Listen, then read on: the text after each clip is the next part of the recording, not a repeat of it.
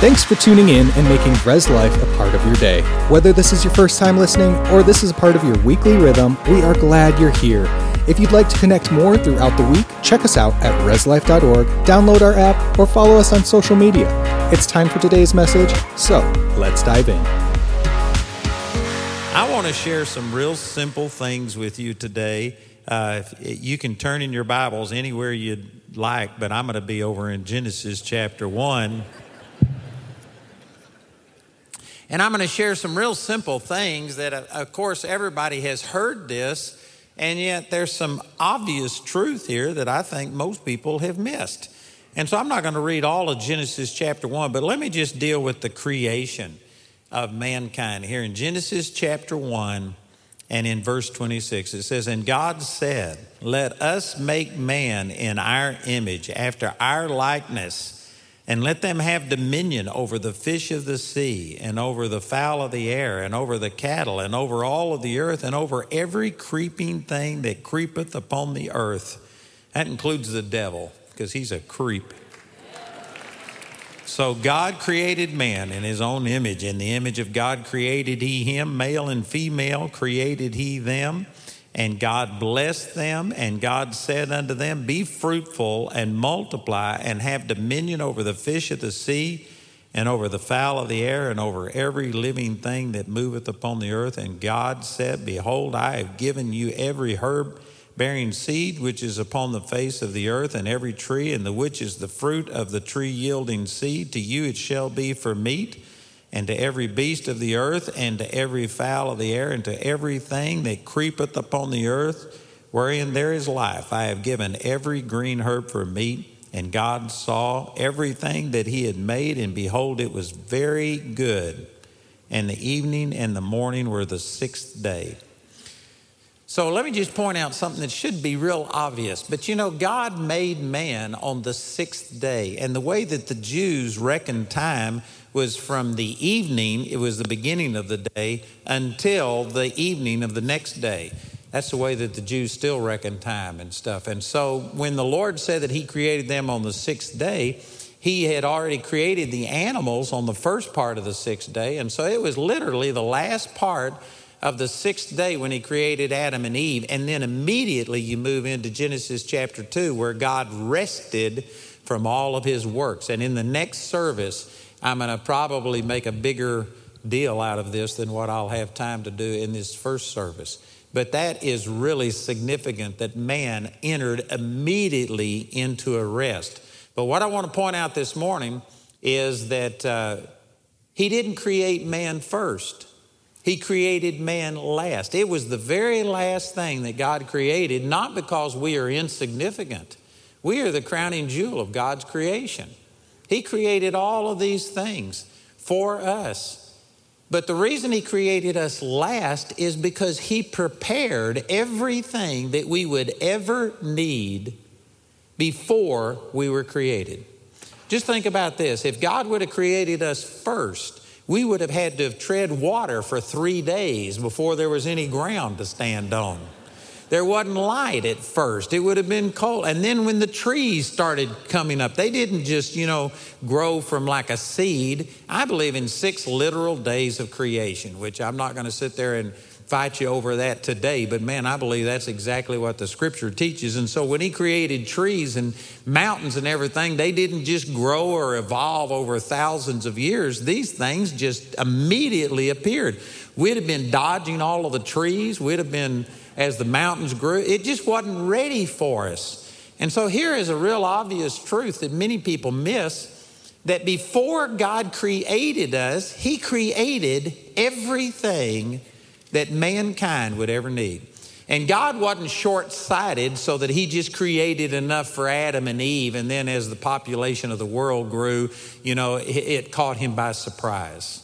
This is one of the reasons, and again, I'm not going to make a major issue out of this, but I just do not believe that man is depleting the earth and ruining the earth. There is nothing we can do that God hasn't anticipated. Did you know I read a thing that there is one stand of trees in Iceland that could literally purify the air of the entire world? Just one stand of trees in Iceland. And then you look about the Amazon and all of the different trees and stuff. God created a balance in this world, even in a fallen world, that everything is so perfect. He anticipated however many people there will ever be on this planet. We aren't running out of anything. I've actually got a man that works for me that he's still in the developmental stage, but he has built an engine that can power a car, and he drives a car off of water. Water is the most abundant resource on the planet. And, they now have discovered enough oil in South Dakota alone to run the entire world at the present rate of consumption for 100 years if they would free it up and allow people to use it. And even beyond that, if fossil fuels didn't work, there's other things. My point is that this world isn't fragile and limited. People who believe that kind of stuff, it's because they don't factor God into the equation. God created everything that we would ever need before he created us. Adam didn't come to God and say, God, I'm hungry. And God said, oh, well, here, let me make something for you. He had already created all of the food that we now know that there's over 7.8 billion, I've heard, on the planet. And God created all of that. He has never created more food. He's never created more air. Adam didn't have to say, God, what am I going to breathe? And God had to say, oh, well, here, let me create air for you. I know that these are really simple things, and people think, man, is this all you've got to share? This is really important, that God thought through creation and every need that we would ever have. I'm not a great intellectual by any stretch of the imagination, but I study a lot of things, and I have studied so much stuff about how intricate creation is. There's just no way it could evolve. The human eye alone is miraculous. They have never made a camera or any kind of lens that can adapt and do all of the things that the human eye can do. God thought through every part of his creation. Everything about us and about this physical world is actually miraculous. Matter of fact, I'll make a bigger deal out of this in the next session, like Dwayne said, if you want to stay. But did you know everything that is above ground was at one time in the ground? Some of you are thinking, that doesn't make sense. Did you know your body? Out of the ground, he formed your body. Out of the ground, all of the animals came. Out of the ground, all of the trees came. Did you know that the metal that's in this microphone, all of the technology, everything that we use, all of the steel, every bit of materials, the cloth that's on the seats, the clothes that you're wearing, everything that is above ground at one time was in the ground. God anticipated the need of the entire human race for steel, for oil, for anything. And he put everything that the human race would ever need, he already created it. We have never created anything. All we do is discover what God has already put there, and we learn how to use it and how to melt it and make it into something else. But God anticipated everything. And this is the reason that I just don't believe that the earth is fragile. God thought through everything that could ever happen. Now, we are supposed to be stewards of what God given us. I'm not saying that we ought to go out and just destroy things, but my point is God's anticipated everything. So now let's apply this to the new creation. Did you know when you got born again, God anticipated everything that you would ever need. And there is nothing that you could ever need from God that God hasn't already created and placed on the inside of you. Everything that you are asking God for, God has already supplied. And some of you are thinking, no way. Let me show you some New Testament scriptures. Look over here in Ephesians chapter 1. And this is a prayer that the Apostle Paul prayed for the Ephesians. And you know, the book of Ephesians, a real simple way of understanding it, you can take the first 3 chapters of the book of Ephesians, and it's talking about what you already have in Christ. And then the last 3 chapters of Ephesians are talking about how you should live in Christ. And so it's talking about practical application. But the first 3 chapters, it starts in chapter 1, verse 3. It says, "Blessed be the God and Father of our Lord Jesus Christ, who hath blessed us." Not who can bless us, but who hath blessed us with all spiritual blessings in heavenly places in Christ Jesus. And he just goes on and talks about how he has already abounded towards us in all wisdom and prudence, how we already have everything. And then he prays a prayer in Ephesians chapter 1, and starting in verse 15, he says, "Wherefore I also, after I heard of your faith in the Lord Jesus and love unto all the saints, cease not to give thanks for you, making mention of you in my prayers." Before I go any further in this, let me just ask you a question. If you were to write a prayer that would be read 2,000 years later, and you were praying for people 2,000 years in advance, how would you pray for them? What would you say? What would your prayer be like? You know, I've been around a long time. Amen. I was talking to Dwayne back there before we came out here. I'm turning 73 next week. I've been around a long time. And I've heard a lot of prayers. And I can guarantee you, most of the prayers would be something like, "Oh God, just move. Oh God, touch these people. Oh God, pour out your Spirit." And it would be all pleading with God to do something. God, send a revival. God, raise up people. It would be pleading with God. That's the way that most people pray for things. Look at Paul's prayer. He says in the next verse, he says that the God of our Lord Jesus Christ, the Father of glory, may give unto you the spirit of wisdom and revelation in the knowledge of him. He's just praying that you'd get wisdom in the knowledge of God. And then in verse 18, the eyes of your understanding being enlightened, that you may know what is the hope of his calling and what the riches of the glory of his inheritance in the saints, and what is the exceeding greatness of his power to usward who believe, according to the working of his mighty power, which he wrought in Christ when he raised him from the dead and set him at his own right hand in the heavenly places, far above all principality and power and might and dominion and every name that is named. And on it goes. He's not praying that you would get something new. He's praying, God, open up their eyes to what they have. This is just like Adam and Eve. They didn't have to say, "God, I'm hungry. Give me something to eat." And then God responded to them and gave them something to eat. He anticipated that they would need food. And he created all of the food that we have now that's feeding over 7 billion people on this planet. Did you know all of this food was there when there was only 2 people to feed?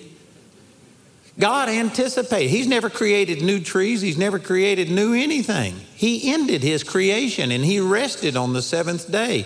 And we entered into this completeness where everything that we could ever desire was already there. Did you know we're using electricity today? And our life is based on electricity, but God created electricity in the beginning. He didn't just create electricity in the 1700s when men began to learn about it. Did you know it's been here all along? And I believe that God created all of the laws that govern electricity so that we could discover them and so that we could use them. All of the things concerning motion and cars and everything that we've got, God created all of this and anticipated what the needs of the human race would be and created all of these things. Likewise, in the spirit realm, when you got born again, God gave you everything that you will ever need. It says in 1 Peter chapter 2, verse 24, it says, "Who his own self bare our sins in his own body on the tree, that we being dead to sin should live unto righteousness, by whose stripes you were healed." If you need a healing today, Jesus isn't waiting to heal you, and you don't have to petition him and then wait on God to heal you. God has already healed you. And according to these verses, you have the same power on the inside of you that raised Jesus Christ from the dead. It's not out there somewhere. It's on the inside of you. But you can't see the power of God demonstrated until you get into agreement with God. The scripture says, how can two walk together except they be agreed? God has already given you everything. You know, if God could be confused, which I don't believe he can, but if God could be confused, I'm sure he'd be confused by a lot of our prayers. Because we're saying, oh God, heal me. The doctor says I'm dying, this and that. And oh God, we ask you to please move. Stretch forth your hand and touch this person and heal them. I could just imagine God looking at Jesus and saying, didn't you tell them that by your stripes they were healed? It's already been done, that they should lay hands on the sick and they will recover. Matthew chapter 10, verse 8, he says, you heal the sick, cleanse the lepers, raise the dead. You do it. You do it. Don't ask God to do it. You do it. And some people are immediately thinking, well, who do you think you are? Well, I'm nobody in myself, but I have God's power in me. And most people don't recognize that we've already got it. They're asking God to give them what they've already got. And some people think, so you're saying that you're the source? No, I'm not the source. You know, it's like electricity. I don't create electricity, but I can use it. I can turn it on, and it's up to me to turn it on. If we call the electric company and say, we're having church this morning, there's going to be thousands of people coming. Some people's life could depend upon what they hear. Would you please turn on the electricity? They aren't going to turn it on for you. They generate the power, but it's at your command. Isaiah chapter 45, verse 11, the Lord says, concerning the works of my hands, command ye me. He told us to command him, not command him in the sense that, God, I command you to do this because I'm superior. No, that's definitely not true. But we command in the sense that you flip a switch and you command the electricity to come on. God's already created it. There are laws, and it's at your command. Are you commanding what God has already provided? He said he gave you the same power that raised Jesus Christ from the dead. Now, are you going to command it and take your authority and make it work? Or are you going to sit there and like a beggar say, God, I have nothing, I can do nothing, but I believe that you, if you would stretch forth your hand, you'll die praying like that. You've got to take your authority, and you've got to recognize that, God, you knew that this cancer was going to come upon me, and you've already placed on the inside of me the same power that raised Jesus Christ from the dead. That's enough to handle cancer, arthritis, anything the devil throws at me. And so I take my authority. And then Jesus said, you speak to the mountain. He didn't tell you to talk to God about your mountain. He told you to speak to your mountain. You command that mountain to leave in the name of Jesus. Did you know implied in that, Mark 11:23, is that you understand God has already done it. He's already created it, and you just command what he's already done. Adam and Eve didn't say, oh God, feed me. Instead, they just found out what God had done, and they took out and grabbed a banana, peeled it, and ate it, and said, thank you. They just took advantage of what was already theirs. You know, Dave Duell and I used to come here. Anybody of you old enough to remember when Dave Duell and I came here? We came here and we'd have what we called show and tell. I'd tell and David'd show. And David prayed for people. He was a wild man. He's now with Jesus. But anyway, one of the first times that Dave Duell ever went to Africa, he ministered and he saw miracles happen, blind eyes open, and great things happen. And he was in Africa, and of course it was a country where nearly everybody there was black. And the next day he was out in the market, and he, as a white guy, was walking along. People recognized him from the previous night. And so they saw him, and people started coming up and yelling and saying things. He couldn't understand what they were saying, but they were just wanting to touch him. And so he started to say, no, it's not me. It's not me. He didn't want the people thinking it was him. But before he could say anything, God spoke to him and he said, Dave, he said, what would you think if when I entered into Jerusalem riding on that donkey and people put their clothes in the way and palm branches and they cried, Hosanna, glory to God. What would you have thought if that donkey would have said, oh, it's not me, it's not me. He said nobody was praising that donkey. They was praising the one riding in that donkey. And he says, all you are is the donkey. He says, they see me in you. He says, let them touch you. And so Dave just started walking through and letting people touch him. Now, see, most people will think, well, no, it's not me. Well, obviously it's not you, but that power is in you. Philemon chapter 1, verse 6 says, the communication of your faith becomes effectual. That means it begins to work by the acknowledging of every good thing which is in you in Christ Jesus. It didn't say that your faith begins to work by you praying and fasting more, by you doing this or doing that. It's by acknowledging what you already have. You can't acknowledge something that you don't already have. Brothers and sisters, you have the power of God. If you are born again, you have the power of God. If you aren't born again, we're going to give you an opportunity to receive Jesus today and to get Him living on the inside of you. But when you become a born-again person, 2 Corinthians 5:17 says, old things pass away. Behold, all things become new. All things. Not some things, all things. You are completely brand new. You know, I hadn't got time to teach on this, but this is what really changed my life. I had a miraculous encounter March the 23rd, 1968, and God showed me His love for me. I was caught up in the presence of God, and it was wonderful, but it was confusing because I didn't understand how God could love somebody like me. I didn't love me. I wasn't the person I was supposed to be. I was an introvert. I couldn't even look at a person in the face and talk to them. There were just so many things in my life that were wrong, and I couldn't understand, God, why do you love me? I experienced it, but I couldn't understand it. And the thing that literally turned my life around was 2 Corinthians 5:17, that if you are in Christ, old things are passed away, all things are become new. And I just was looking at my life and thinking, God, there's nothing in my life that's new. I'm still bound by all of these things. And the thing that changed my life was to understand that it's not my body that's saved. It's not my soul, my mental, emotional part that's saved. It's my spirit that got born again.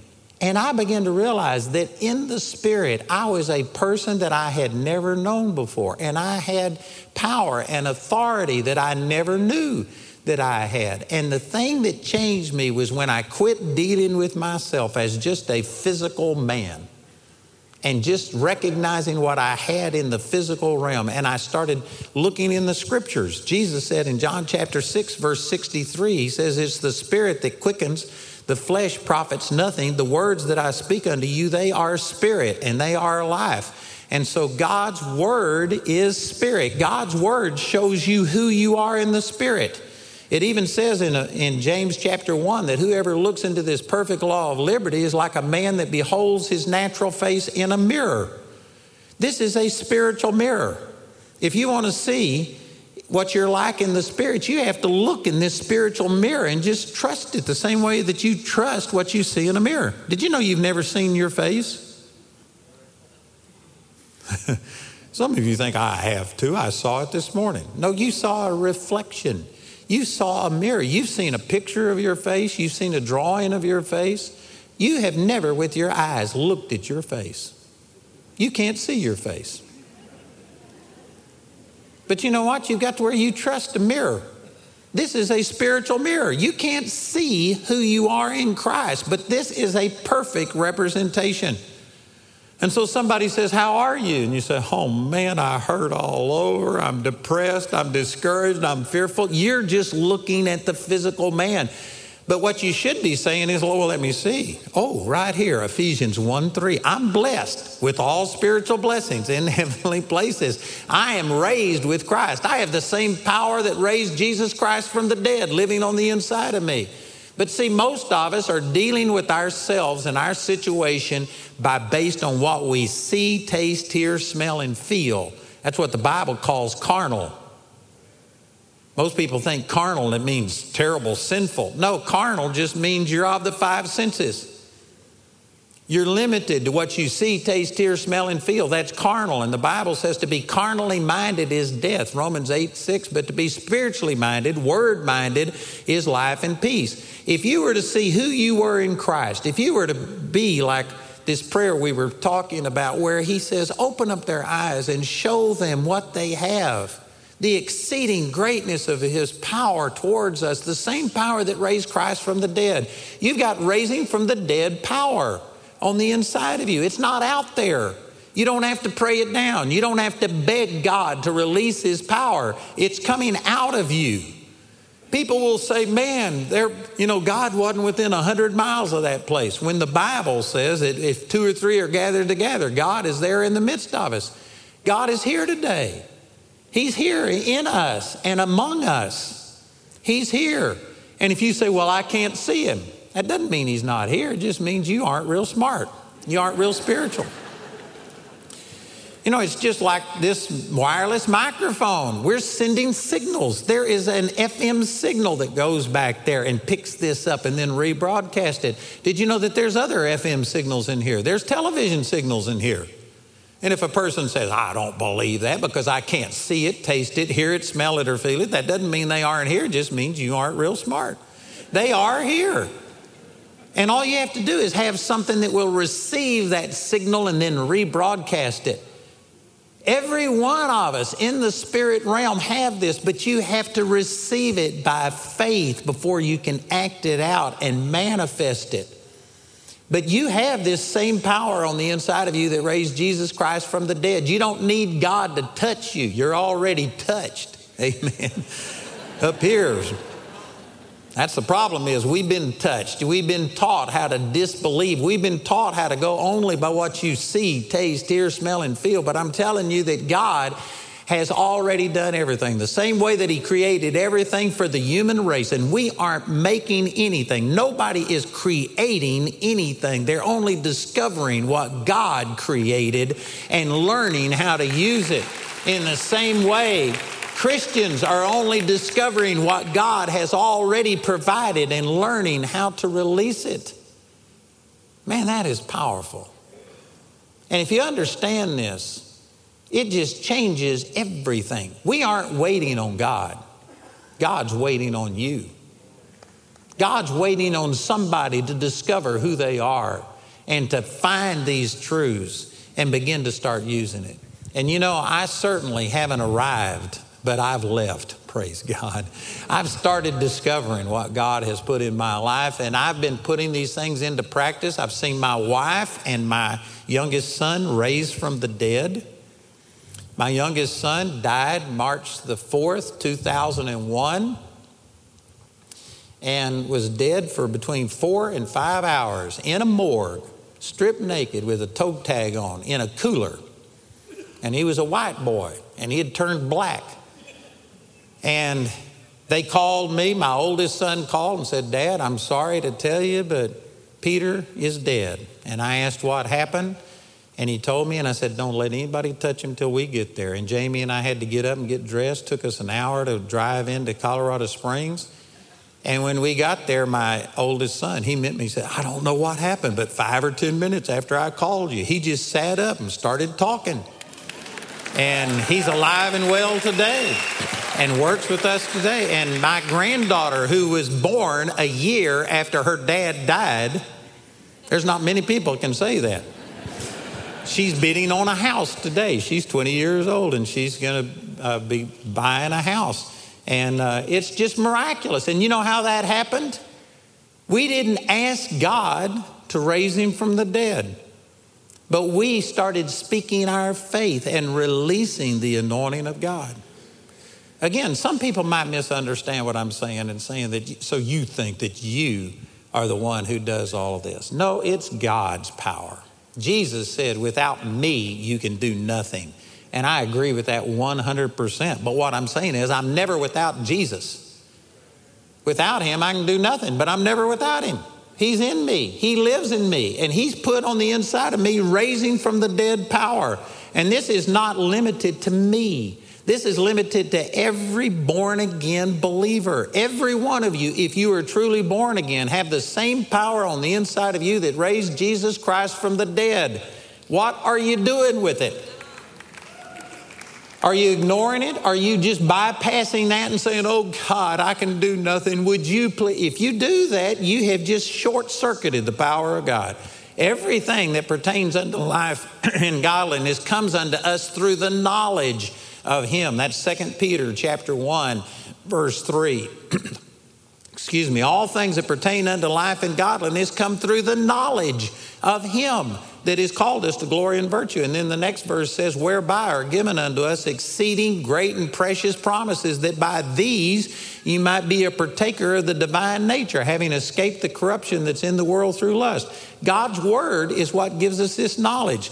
So you go back to the word of God, and he says, you preach the gospel.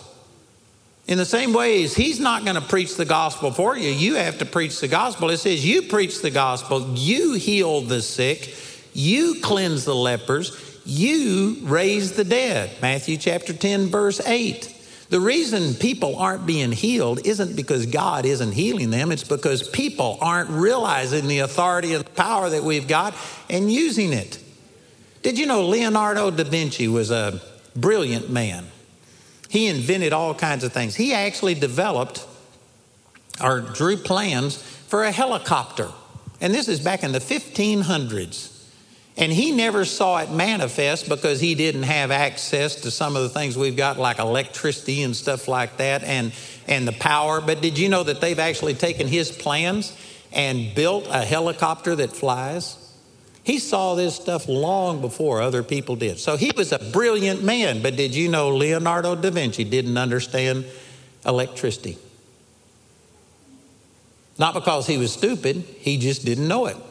We have a cumulative knowledge through the human race, and we're using electricity. Cell phones. Did you know back when I was a kid, nobody understood cell phones. It still amazes me that I can talk to my phone and say, Siri, and ask it a question, and it knows stuff. It's just spooky.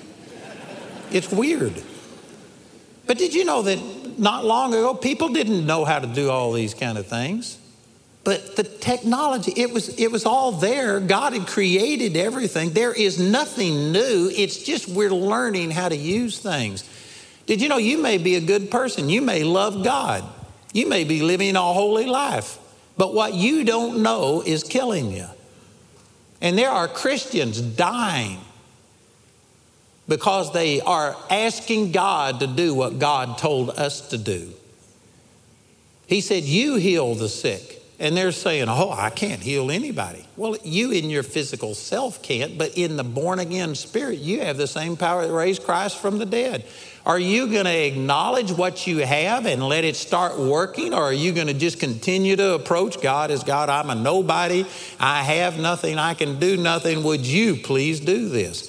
This is why people are not seeing healing manifest, not seeing prosperity manifest, is because they aren't cooperating with what the Word of God says. So the most important thing that you can do is to renew your mind through the Word of God. Romans chapter 12, verse 2 says, don't be conformed to this world. The word conform means to pour into the mold of. Don't be poured into the mold of this world, but be transformed. The word transform there is a Greek word metamorpho, where we get the word metamorphosis from. If you want to change like a caterpillar from something that's earthbound to something that's beautiful and can fly, you get transformed by the renewing of your mind, that you may prove what is that good and acceptable and perfect will of God. You could say so that you might experience the good, acceptable, and perfect will of God. It all comes through the renewing of the mind. Brothers and sisters, just like Adam and Eve had everything that they would ever need provided for them. They didn't need God to do anything. They just needed to discover what God had already created, all of the great things that He had made for the human race. It was just a matter of discovery. Likewise, you don't need God to take away your depression. The Bible says that you already have love, joy, peace, Galatians 5:22. You've already got these things. By His stripes you were healed. He's already blessed you with all spiritual blessings. He will bless whatever you set your hand unto. He's already done everything that He needs to do. What we need to do is discover who we are and what we have in Christ. And if you do that, I guarantee you, you will start seeing supernatural life manifest through you. The Christian life is meant to be supernatural. Supernatural. I often say it this way: if your life isn't supernatural, then it's superficial. If your neighbors look at you and can't tell any difference between you and somebody who doesn't know the Lord, you could love God, you could be a good person, but you are not manifesting the true Christian life. Sad to say, during this COVID thing, did you know so many Christians were just as fearful as people that didn't know the Lord? That is weird. That is weird. I believe in healing, but even if you don't believe in healing, you've got the promise that you're going to go be with the Lord. We sing the song about when we all get to heaven, what a day that'll be. And then the doctor tells you you're going and you start crying. Something's wrong with this picture.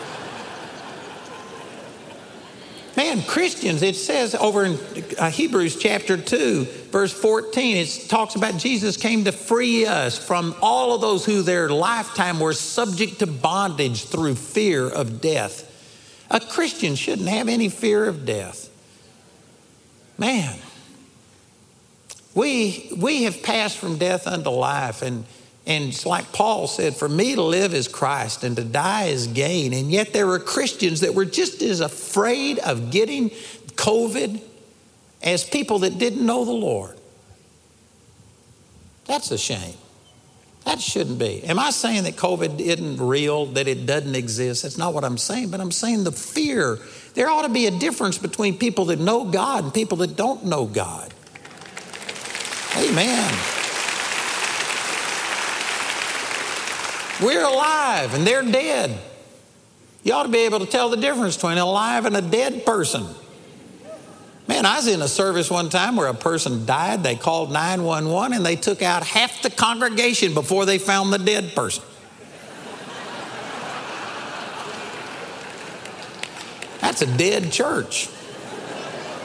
I'm telling you, you need to look alive. The buzzards are coming. Satan is looking for someone. You need to express this life. We were singing about it today. Echoing the authority of Jesus is what that song says.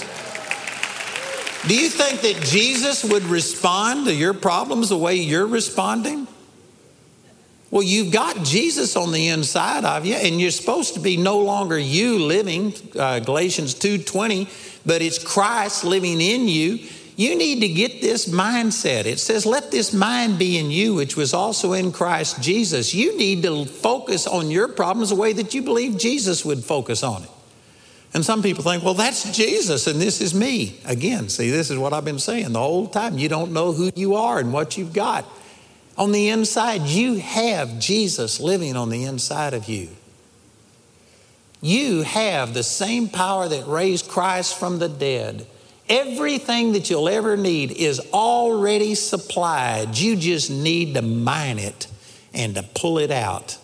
And you may have to refine it and do some things in order to see the physical manifestation, but I promise you everything you need, all things that pertain unto life and godliness are given unto us through the knowledge of Him.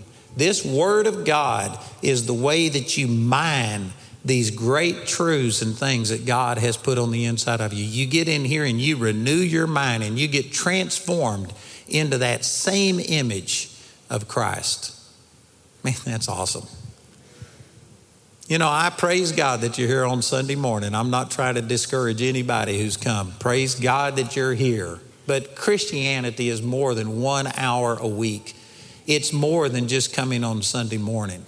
This is where we come together, and there is a cumulative or a corporate anointing. And it's wonderful to experience great praise and worship and to hear ministry and to do all this and see friends. And there's great things that happen through us joining together like this. But the real Christian life is just renewing of your mind, and that has to be done on a daily basis. You can't depend upon Dwayne to be there every time you have a need. And sad to say, this is pretty much where the body of Christ is. Even those who are truly born again, they depend upon certain people who are professionals to be able to do the praying, to deal with all of the problems, to handle all of the stress and things like this. If they're doing a good job, which I believe this church, by the evidence of the things I see, they are training up people and making disciples. But if a church is doing a good job, they're working themselves out of a job. They're making it to where you go directly to God. You find out who you are. And they're here to help you get started and to grease the tracks and to make things work. But they are not here to substitute for you. You know, I've seen a lot of miracles happen, but now I'm getting to a place where I have my Bible college students travel with me, and I nearly refuse to pray for people because they're looking to me and thinking it's just one person who does this. And I'm trying to show them, no, it's believers lay hands on the sick and they shall recover. But the body of Christ as a whole, they believe God can do anything, but they believe he has done nothing. And you've got to ask and beg and plead and fast and do things to motivate God and get God to move. I'm telling you, God has already moved. God's not the one who's stuck. It's not God who's not meeting your need. He's already supplied everything. Everything that you will ever need is already in you. In Christ Jesus, it's a matter of drawing it out, not getting it in. And that's a whole different mindset. That totally changed my life. And this is one of the major things that God has me ministering on. And I promise you, if you could understand what I was talking about today and begin to start developing that and just mind the truths that I've talked about this morning, this would make a radical difference in your life. You are loaded. You are everything that God ever wants you to be. It's just a matter of it comes through the renewing of your mind. You've got to change the way you think. Proverbs 23:7 says, as a man thinks in his heart, so is he. Your life is exactly the way you believe it to be. I didn't say it's the way you want it to be, the way that you beg for it to be, the way that you would desire for it to be, but it is the way you believe it to be. As a man thinks in his heart, so is he. And if you are experiencing lack in finances, physical, emotional, in any realm, it's because that's the way you see things being. And there may be circumstances that have made you come to that conclusion. It could be the way you were raised. There could be all kinds of different things. But your life is going the way of your dominant thought. If you were to change and recognize, I've got everything in Christ, and it's just a matter of time until I renew my mind and draw this out, and I will be the person, I will manifest that, what God made me to be. You get that attitude, it's just a matter of time until Satan and your problems have to bow their knee. I really believe that. Amen.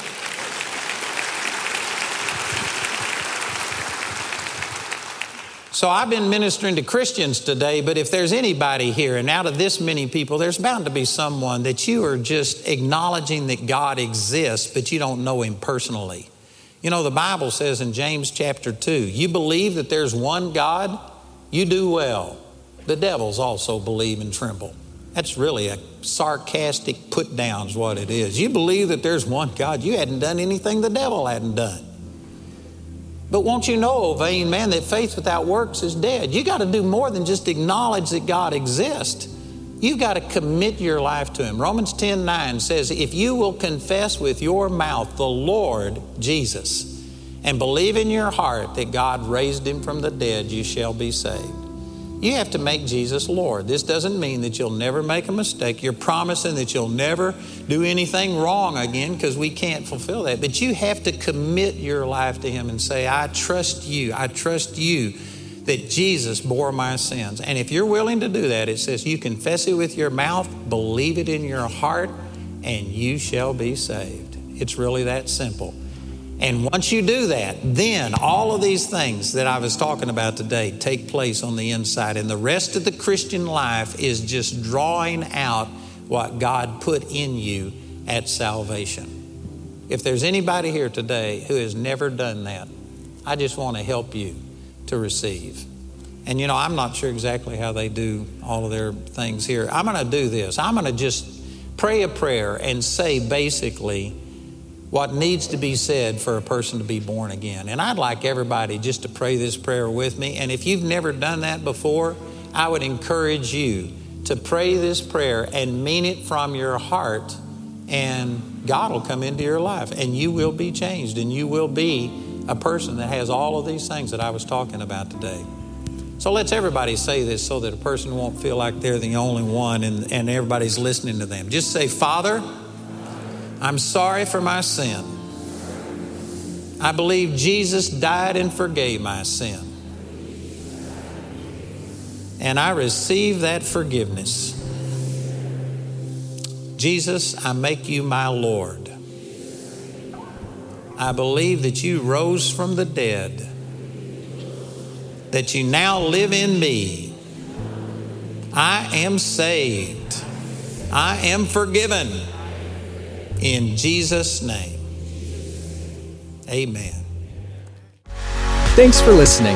We hope you've been encouraged by this message. For more information, if you're in need of prayer or just want to connect with the community, go to reslife.org, follow us on social media, or email us anytime at reslife@reslife.org.